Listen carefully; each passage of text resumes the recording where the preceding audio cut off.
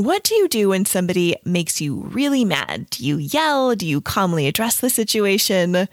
If you're like most of my clients, you'll get passive-aggressive or say nothing at all. In today's episode, I'm giving you 4 Stoic solutions to help you manage conflict, including all that drama you just make up in your mind. As my key turns in the door, my heart swells with sleepy joy. I will soon be in my own bed. Getting from my family's house in New England to my 1-bedroom flat in Old England takes about 20 hours of trains, planes, automobiles, security, and passport control. So when my artist friend Joe, who'd stayed at my place, texted that he'd cleaned my carpet as a way to say thanks, I imagined walking into a sparkling apartment and fresh linens to sink into. But as soon as I open the door, I know something is wrong. My vegetarian home reeks of fish. I am not sure if it's cooking residue or the big black garbage bag leaking in the kitchen. Dishes wait for me in the sink. Coconut oil smears the knives and spoons left on the counter. Onion peels and other scraps litter the floor like peanut shells at a dive bar.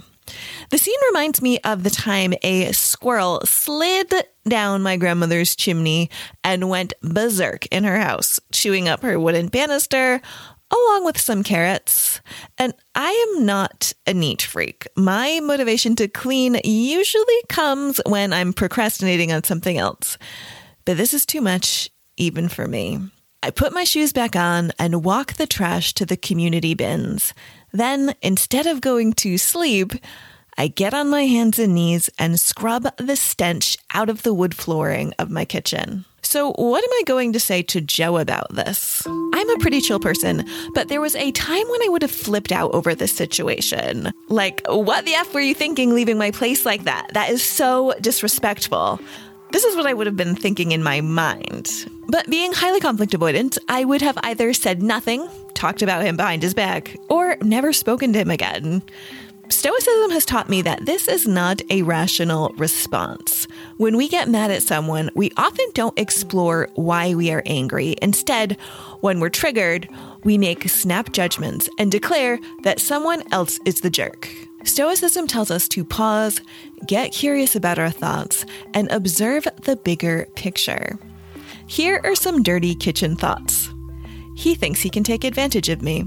He doesn't respect me. He doesn't care about our friendship. He used me.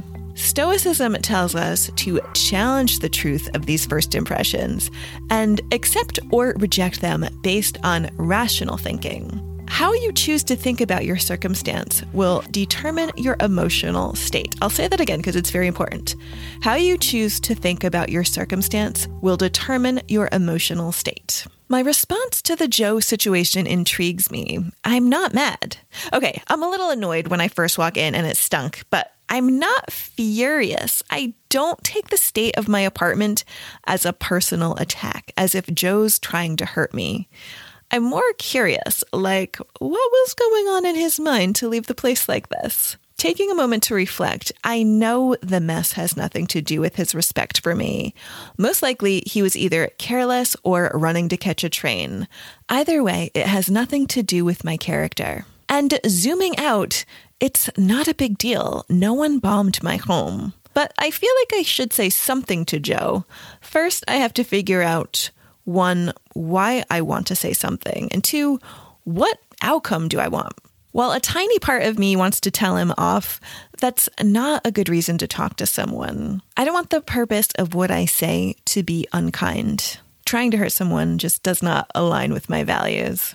Here's a better reason to talk to Joe, to help him preserve his future relationships by understanding that he should clean up after himself, in my opinion at least. Maybe other people thought the way he left the apartment was totally fine. When Joe texts me, here's how I respond. Hey mate, thanks so much for cleaning the carpet, a task I wouldn't have thought to do myself. I don't want you to think that I don't appreciate your effort. But when I came back, I was surprised to find a bag of open garbage in my kitchen and food on the counter and on the floor. I'll give you the benefit of the doubt that you were running to catch a train and didn't have time to clean. I'm telling you this because I know that you respect other people, and the next time you stay at someone's place, I don't want you to give them the wrong impression. I'm glad that you relaxed while you were here, and I hope your week is off to a good start. A few minutes later, Joe writes back and apologizes. He says he hadn't known where to put the garbage. I accept this, and we move on with life. I'm still surprised by how fast conflicts can be resolved through dialogue. As an introverted Enneagram 9, I agonize when relationships feel out of alignment. And historically, I tried ignoring this kind of discomfort, but it would always be looping anxiously in the back of my mind.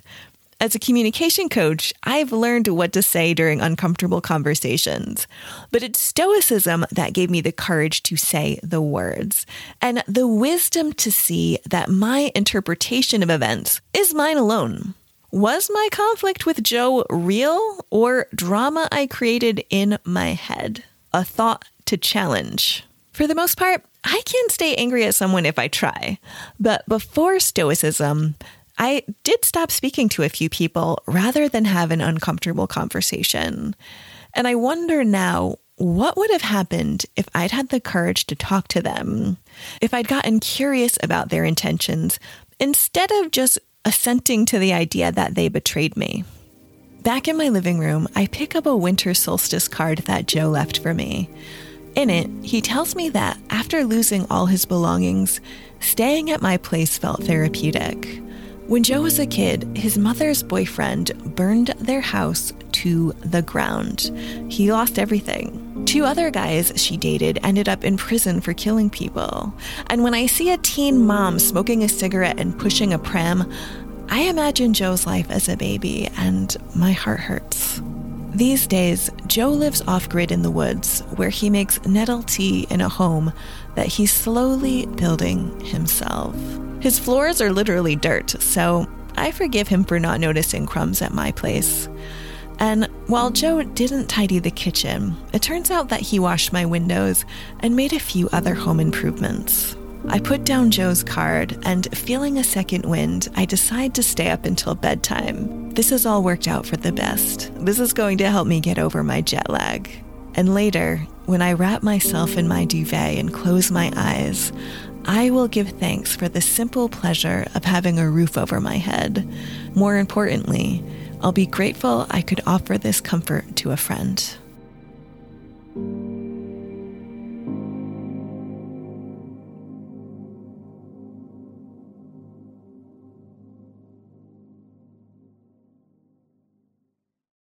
Hey, let's continue the conversation. Head on over to my blog on Substack for more content on how to thrive through better communication, stoicism, and global exploration. That is right, blogging is cool again over on the Substack platform. There you can chat with me in the comments, and I have plenty of bonuses for paid subscribers, or you can just read for free. So click the link in the episode notes to access the Substack Live Without Borders.